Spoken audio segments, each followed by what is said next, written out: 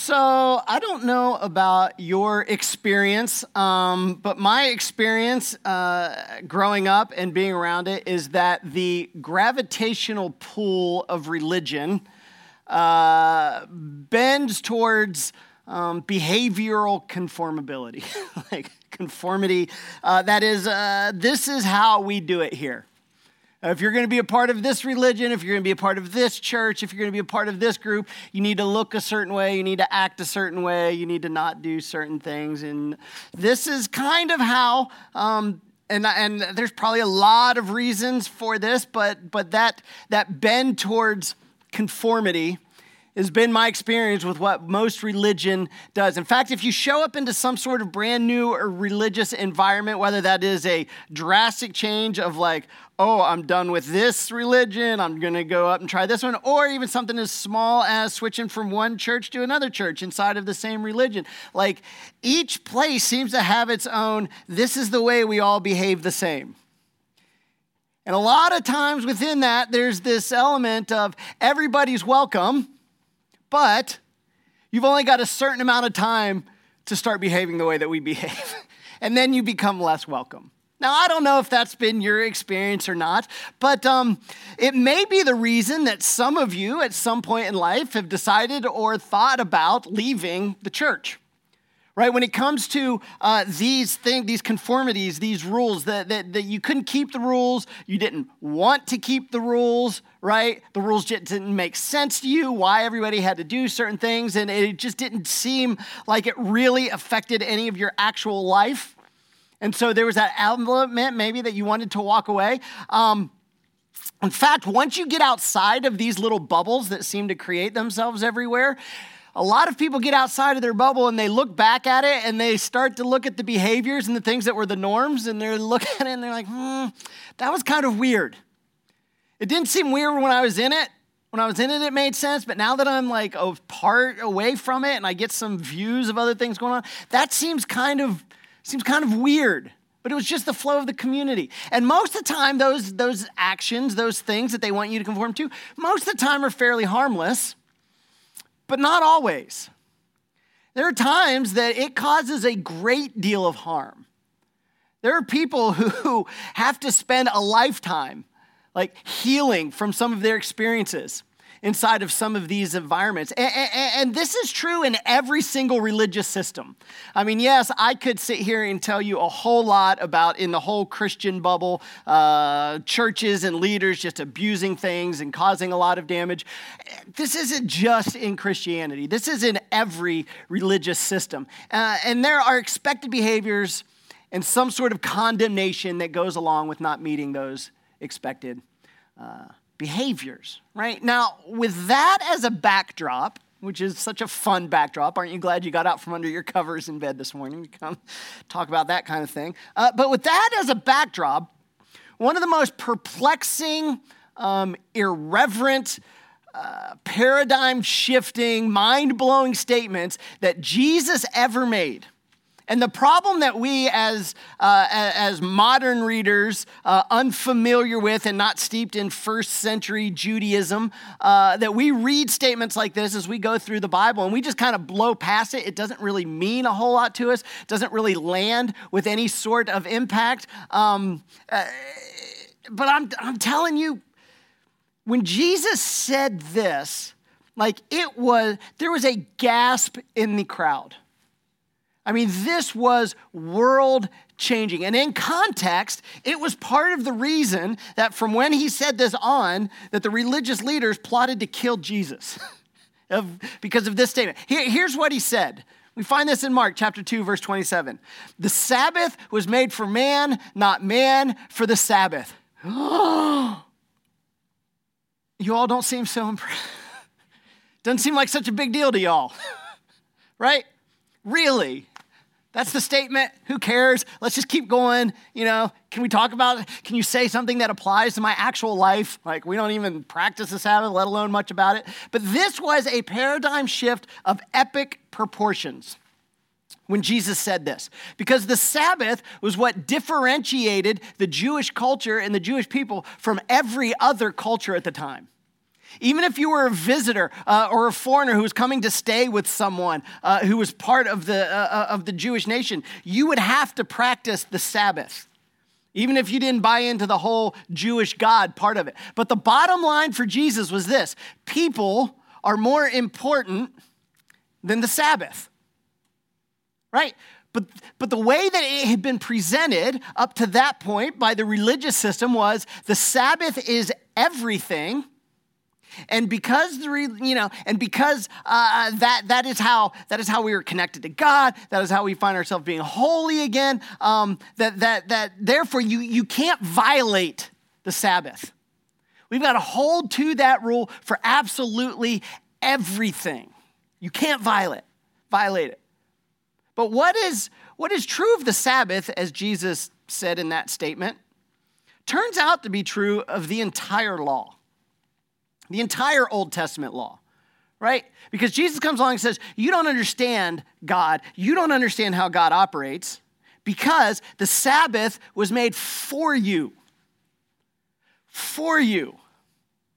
That means it's to act in service to you. And that was true for the whole law. But religious folks get it turned around. The religious folks of that day and the religious folks of this day, with preachers all over the place, me included, leading the way of messing up the way God intended things to be. Now, let me put this into a little more modern terminology, since the Sabbath in that phraseology means nothing to any of us, really. Now, here's a little more modern terminology. Imagine if I said it like this. Nobody decides to have children to play with the toys. The children are not for the toys to not be bored and feel left out, right? The toys are for the kids. Nobody says, we've got these toys sitting around and they're not doing anything. We need to have some kids for them. That's just not and that's silly to say, right? That's a ridiculous, nobody would say that. Nobody would think that way, right? But to go back to Jesus' point, God didn't create us so that there would be someone to keep his rules. See, that's where religious people get really hung up. They think okay, the rules, they're the rules. God created the rules. Now all of us, we're made to keep the rules. That's just not at all the way that it goes. God did not create us like that. His commandments are for people because, and we cannot miss this point, this is the underlying foundation of the whole thing, the rules are for people, the law is for people because God is for people. He is for people, right? And specifically, God is for you. That's who God is for. God loves you more than he loves his commandments, more than the law that he laid out. Right? The rules, the law is not the be-all, end-all. And Jesus ended up being arrested and crucified because he decided he was not going to go along with the way that other people and religious leaders were twisting the word of God to manipulate people, right? Because when religious people use the law of God to manipulate people who are made in the image of God, right? Jesus was quick to remind them, hey, you are now on the wrong side of God. And this goes to the heart of many people's struggle with religion and Christianity because their experience is it is all about the rules. The rules are the thing. The people have to submit to the rules. It's all about the rules. Whatever it does to people, that doesn't matter. That's just a byproduct we deal with. The rules are the thing. That's why so many people have just decided to walk away from their religion.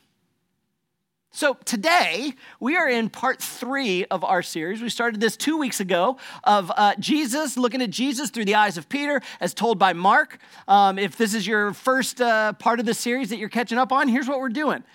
Peter had found himself in prison about 30 years after Jesus had died and was gone, and he had told his story over that 30 years to anybody who would listen. It's what he dedicated his life to doing. Now he's in prison in Rome, knowing that he's probably going to die.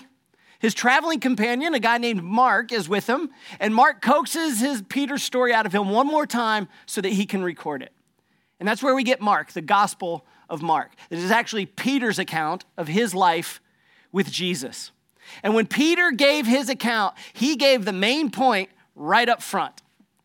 He said, I'm going to lay out all of these pieces and they're going to come together and they're going to form this picture that Jesus' message was, the time had come. Everything up to now is leading to this moment that the kingdom of God has come. God is near. And Jesus said, repent and believe the good news. Repent and believe the good news. And that in that context just meant turn, embrace, accept, adjust your life accordingly to this good news. Side note, if your experience with religion and church up to this point has not been good news, it's not the right version. It's not Jesus's version of the faith, right? And we left off last week that Jesus basically went through and broke down several barriers between people and God that had been set up by the religious system. And we ended last week looking at him inviting Levi, a tax collector who was a hated person for being a servant of the Roman Empire, collecting taxes from the Jewish people, turning his back on his own people, calling him. He called Levi. He said, come, follow me. In what was kind of the ultimate example of Jesus saying, this new mindset, this new way, this new thing that I'm establishing, everybody is welcome. Everybody. Even the people who to this point have been stiff-armed and shunned and cast out and said, absolutely not, you can't join. Jesus says, yep, those people. This is for them, along with everyone else. And so when Jesus said, hey, Levi, follow me, he only had 4 other followers at the time, right? He had Peter and Andrew and James and John, and it was decision time for those guys. Because now, if they were to stay with Jesus, they were going to be associated with this tax collector who, like, sinners were like the bottom rung in society, but then somehow the tax collectors got even below that. Like, they were hated. And so now they had to decide, do we stick with Jesus, but this guy, and now this is what we are? Or do we bail? Do we get out of here? Because the question that arose was this: are there no standards to be held to for people to be able to follow you, Jesus? Will you take anybody, right? But they decided, we're going to stick with Jesus. Because up to that point, even though it was very early in Jesus' ministry, they had seen enough and heard enough that they're like, this is really bad for us, but there's something about this guy. And so they stick with him, right? And Matthew says, okay, all right, Jesus, I accept your invitation. Levi, who we do know as Matthew, he says, I accept, I'll follow you. Where are we going? And Jesus looks at him and says, we're going to your house.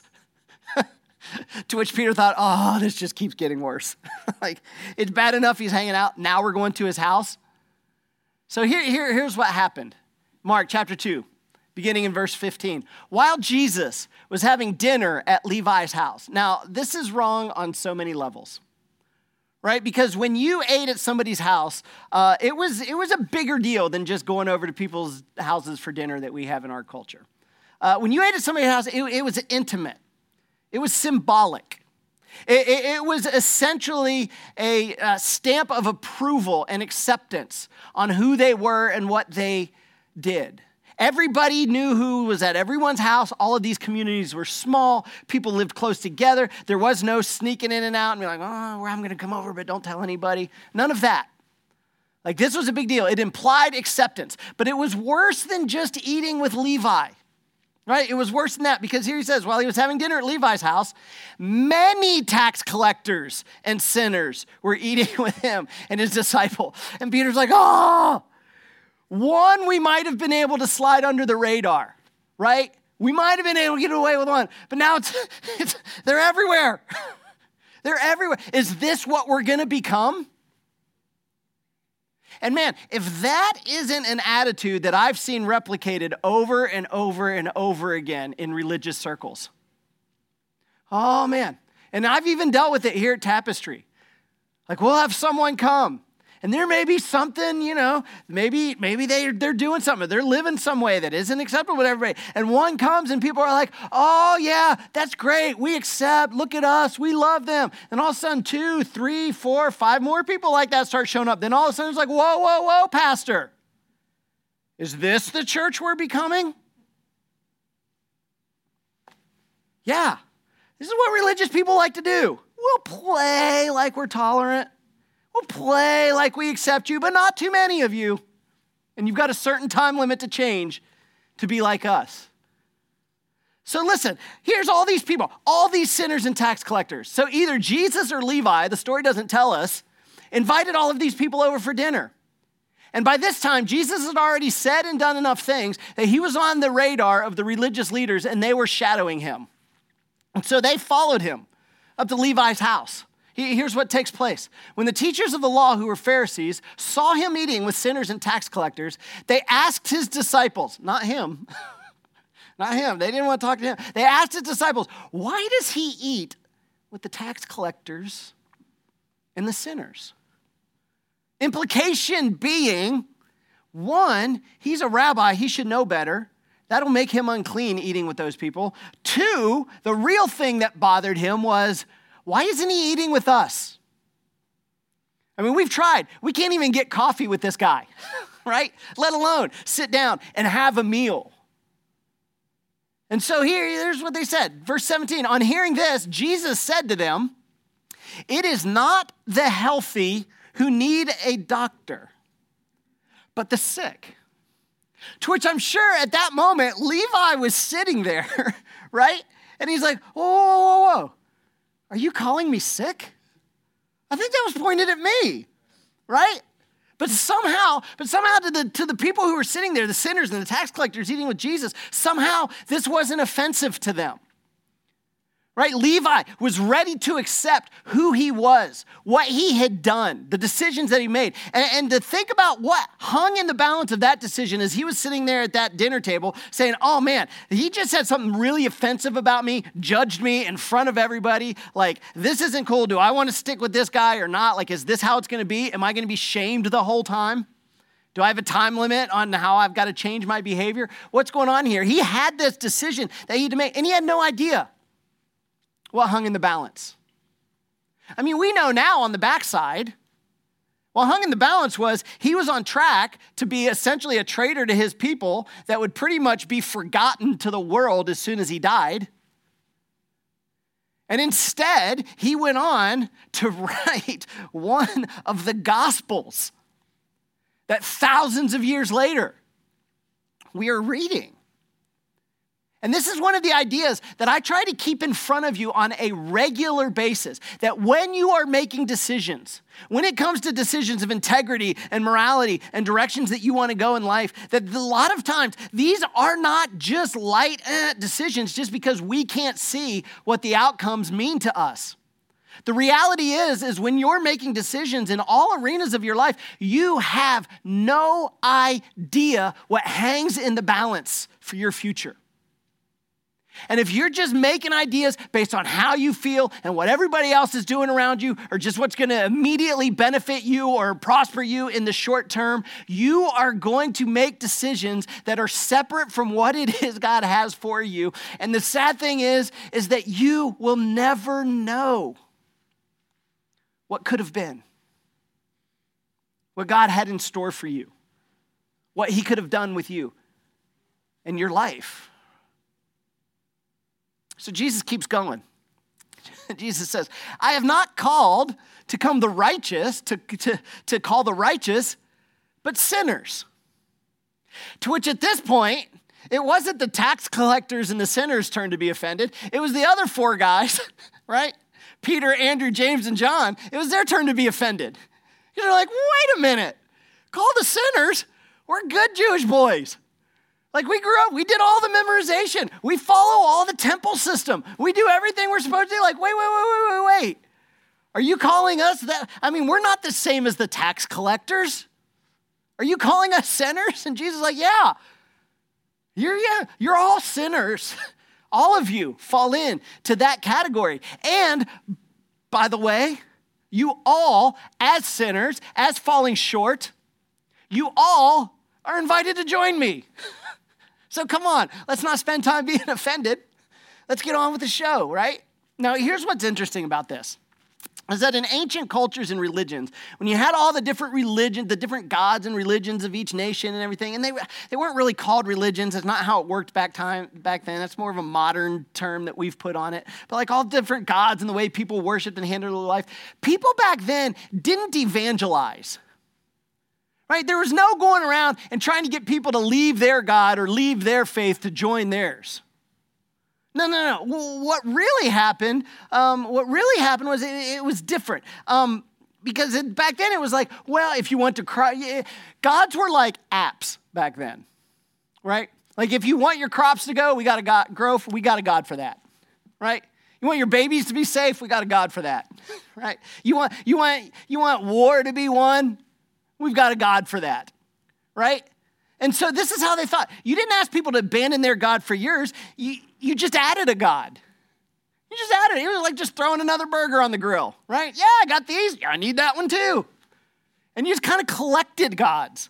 That's how it worked back then, right? Nobody converted from one religion to another. And Jesus comes along and he says, I am inviting you to leave everything in the system that has been built to join this new thing. And I don't know if we can really wrap our mind around how revolutionary that idea was when Jesus said it. Right? He says, listen, the reason that Jesus invites everybody is because the time had come. The world was invited to this brand new kingdom, which is a kingdom of conscience, a kingdom of heart, a kingdom in which God was no longer far away, but God was now close. And it was Jesus' relentless pursuit of sinners and the unrighteous that illustrated and put the exclamation point on the revolutionary nature of this new kingdom. Now, to be sure, the early readers who were steeped in the Jewish cultures, when they read through this, they got that. Like we don't, because we're just not there. But they did. They got it. From this incident at Levi's house, to one of Jesus' favorite metaphors. Here's what Peter moves on to this. Here's what Jesus said. He said this all the time. Verse 21. Jesus is teaching. He says, no one sews a patch of unshrunk cloth on an old garment. To which everybody listening was like, yeah, right, yeah. We know that. And everybody knew that because clothes were expensive back then. Like clothes are disposable to us today. But back then, they were super expensive. People didn't throw them away. You fixed them and you fixed them and you got a hole, you got a rip, sew it and patch it, sew it and patch it, sew it and patch it, sew it and patch it. That's what you did back then. He says, nobody sews a patch of unshrunk cloth. Otherwise, the new piece will pull away from the old, making the tear worse. And they're like, yes, Jesus, we know. Yeah, we get it. Jesus says, well, let me tell you something else everybody knows then. He says, and no one pours new wine into old wineskins. They're like, yeah, we know. Because old wineskins, they got brittle, they got hard. You put new wine in and all the expansion happens. They break, you got a mess everywhere because he says that. Otherwise, the wine will burst the skins. And both the wine and the wineskin will be ruined. And they're like, yeah, Jesus, we know this. What's your point? What are you getting at? And his point was, listen, this new teaching, this new idea that I'm putting out here for you, like that this new worldview is like the new cloth or the new wine. And this version of torn cloth and burst wineskins, this vision that he was painting, it punctuated the impossibility of trying to blend Jesus' new message with the old system. It just wouldn't work. The old system would just fall apart underneath of it. He's essentially saying, listen, you cannot just add to you can't just take what I'm saying and just add it to your existing religious system. You can't. It highlighted the futility of trying to blend it in with the Roman system and the way they were operating with that. He's like, you can't. He's like, well, I'm creating a brand new movement that would be called the church. Right? And Jesus came to fulfill and retire all of what had come before, all of the law, because that system would no longer work under the new thing. And he came to bring something better. But then, before the reader can even begin to digest all of this, as Mark is just writing, right? Peter jumps and he moves along to just through a few other narratives, and he's just kind of dumping as fast as he can, just trying to get it all out of his mind, right? And so he plunges us into another Sabbath controversy that Jesus runs into. Moving on to chapter 3, verse 1, he says this: another time, Jesus went into the synagogue, and a man with a shriveled hand was there. We don't know why it was shriveled. Doesn't matter why it was shriveled. But somehow this guy, everybody was aware of this guy in the room, and somehow this guy, I think, had kind of gotten Jesus' attention. Caught his eye, gave him that look of, hey, Jesus, I've heard what you can do. And do something for me. Let's talk after service. Let's make this happen. And other people had picked up on it, right? So here's what happens, verse 2. Some of them were looking for a reason to accuse Jesus, so they watched him closely to see if he would heal him on the Sabbath. And they were watching to see this because their first century application of the law of Moses was to heal somebody on the Sabbath was a sin. It was a violation. If someone was dying, like immediately dying, like drowning or hanging from a cliff ready to fall, you could intervene there. But if whatever they had could wait till tomorrow, you weren't allowed to do anything. No healing on the Sabbath, right? And Jesus interrupts what's going on in the synagogue because he knows what people are looking at and thinking. He interrupts. He says this: Jesus said to the man with the shriveled hand, stand up in front of everyone. How many of you guys would like that? If you were needing something from God, you asked me, Andy, I need prayer. I'm going through this. And I said, all right, yeah, stand up in front of everybody. That'd be the last time you people asked me to pray for anything. But here's Jesus. He says, all right, stand up in front of everybody. And it's details like that really lend credence to the Gospels for me. Because I'm sure Mark was right, and he's like, what do you got? Stand up in front of everybody. Like, you really want to put that in? Like, yeah. And Peter's like, well, yeah. I mean, that's what happened. He told him to stand up in front of everybody. Okay. So he made him stand up. And Peter's like, yeah. And he stood up, and that guy was embarrassed, but we were all embarrassed. Because now all of a sudden the attention's on Jesus, and we're Jesus' guys, so now the attention's on us, and what's he going to do? Because he hasn't had a good track record so far with not causing trouble so far when he's in the religious settings. So we're all kind of taking our steps back to the edge of the crowd so we can make a quick getaway if we need to. They were like teenagers who go out in public with their parents. And as soon as the parents start to say or do anything, the teenager's just like, I'm not with them, right? Can I get an amen from parents of teenagers? Yeah, that's what the disciples were. As soon as Jesus in the religious setting started saying this stuff, they were just like, Here they were. So he says it makes the guy stand up in front of everybody. Then Jesus asked them, the religious leaders, which is lawful on the Sabbath? To do good or to do evil? Which is lawful on the Sabbath? To save a life or to kill? Now, this was not a trick question, right? Well, maybe it was a trick question. Because the real question he was asking was, why did God give us the law? Why? Right? Is our mission in life to honor and preserve the rules? Right? Or is it something else? Who were the laws of God intended to benefit? Now, there are times in my experience growing up in church that I pretty much had to come to the conclusion that a lot of the laws were meant to benefit God because they certainly didn't seem to benefit me. And I imagine if I had conversations with you, I'm not the only one in the room that's had that feeling when it comes to some of these rules. Right? And this was a huge paradigm shift, this question that Jesus asked, because if the laws were for people, then people take precedent over the law. Again, children aren't for toys, toys are for children. So he asked this question, and here was the brilliant response from the religious leaders. They remained silent. Because they knew the answer. They knew the answer, but they wouldn't say it out loud. You ever get in trouble when you were growing up? Get in trouble by your parents and they asked you the question and you knew darn well the answer and they knew you knew the answer, but you couldn't say the answer because as soon as you said the answer, you were held accountable for violating the answer, right? So you just sit there and stare until your parent finally gets mad enough to say, answer me, right? Don't just sit there and say nothing. Well, this is what these guys did. They knew the second they answered Jesus' question, they were going to be held accountable to their own answer. And so they were like, the best course of action here is to say nothing. So as they sat there, said nothing, responding to Jesus, what was Jesus' response to these guys? Well, it's not too far off of the response of parents when the teenagers aren't responding and they start getting mad. Here was Jesus' response. Verse 5, he looked around at them in anger.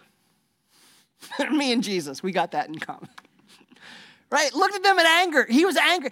He was angry that they had misused his father's words. That they had elevated the law and God's words over people. Because people were the point.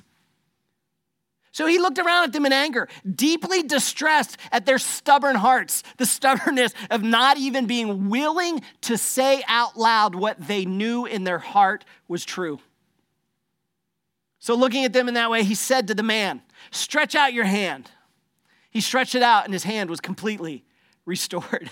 And the response the Pharisees gave to this, in our modern thinking, is so over the top that it seems comical. But in the moment, to them, to the readers in first century Judaism, their response made logical sense. Here's their response. Then the Pharisees went out and began to plot with the Herodians how they might kill Jesus. To which we're reading that, we're like, wait, what? I mean, run him out of town, sure. Fine him maybe. Arrest him, a little extreme, but maybe, go ahead. But kill him? Kill him. You want to murder a man for healing someone on the Sabbath. But listen, here's what they understood. They understood that there was no possible way to blend what Jesus was saying with their institution and their practices. They knew that what he was saying was the end of their thing. Like that was it. A new system was here, right? There was no way to do that. And this is what religious people have been trying to do ever since. Because there was no way to blend what they were trying to preserve with the kingdom that Jesus had come to establish. There was no way to blend the mindset, the framework, the view of God that they were desperately trying to defend and hold on to with the new view, mindset of God that Jesus was introducing. He had come to reverse the order of just about everything. Everything. The Sabbath, the law, the rules, the tradition, those things were all given for the benefit of people, not the other way around. And then Peter goes on, drags us through another couple of narratives, and then the strangest things happens. Here's what happened. This is one of the weirdest things in the gospel to me. Peter starts talking about Mary, mother of Jesus. And this is the first time Mary shows up in Peter's narrative, right? And she shows up outside of Capernaum, and she's got Jesus' brothers with her. And there's all this controversy going on around the things that Jesus is saying and doing. And they make their way through the crowd. And they get up close to Jesus. And here's what they do. They try to take Jesus home in an attempt to rescue him from himself. Right? They're watching what's happening. They're like, oh my goodness, he's going off the deep end. Right? And she says something about Jesus. She says something about her son that parents over generations have wanted to say about their children. And Mark's probably like, when Peter tells Mark, hey, here's what Mary said about Jesus, Mark probably looked up and was like, Peter, are you sure you want to put this in here? Are you sure you want this to be a part of it? And Peter's like, yeah, man, I'm just telling you what happened. So yeah, here we go, right? And what happened was when we asked Mary why she was trying to retrieve Jesus and get him out of there, here was her response. Verse 21, he is out of his mind. That's Jesus' mother saying this about him. And there are times I've looked at my children and been like, they are out of their mind. And my parents said it about me, and their parents thought it about them. And Mary said it out loud. And Peter told the world she said it.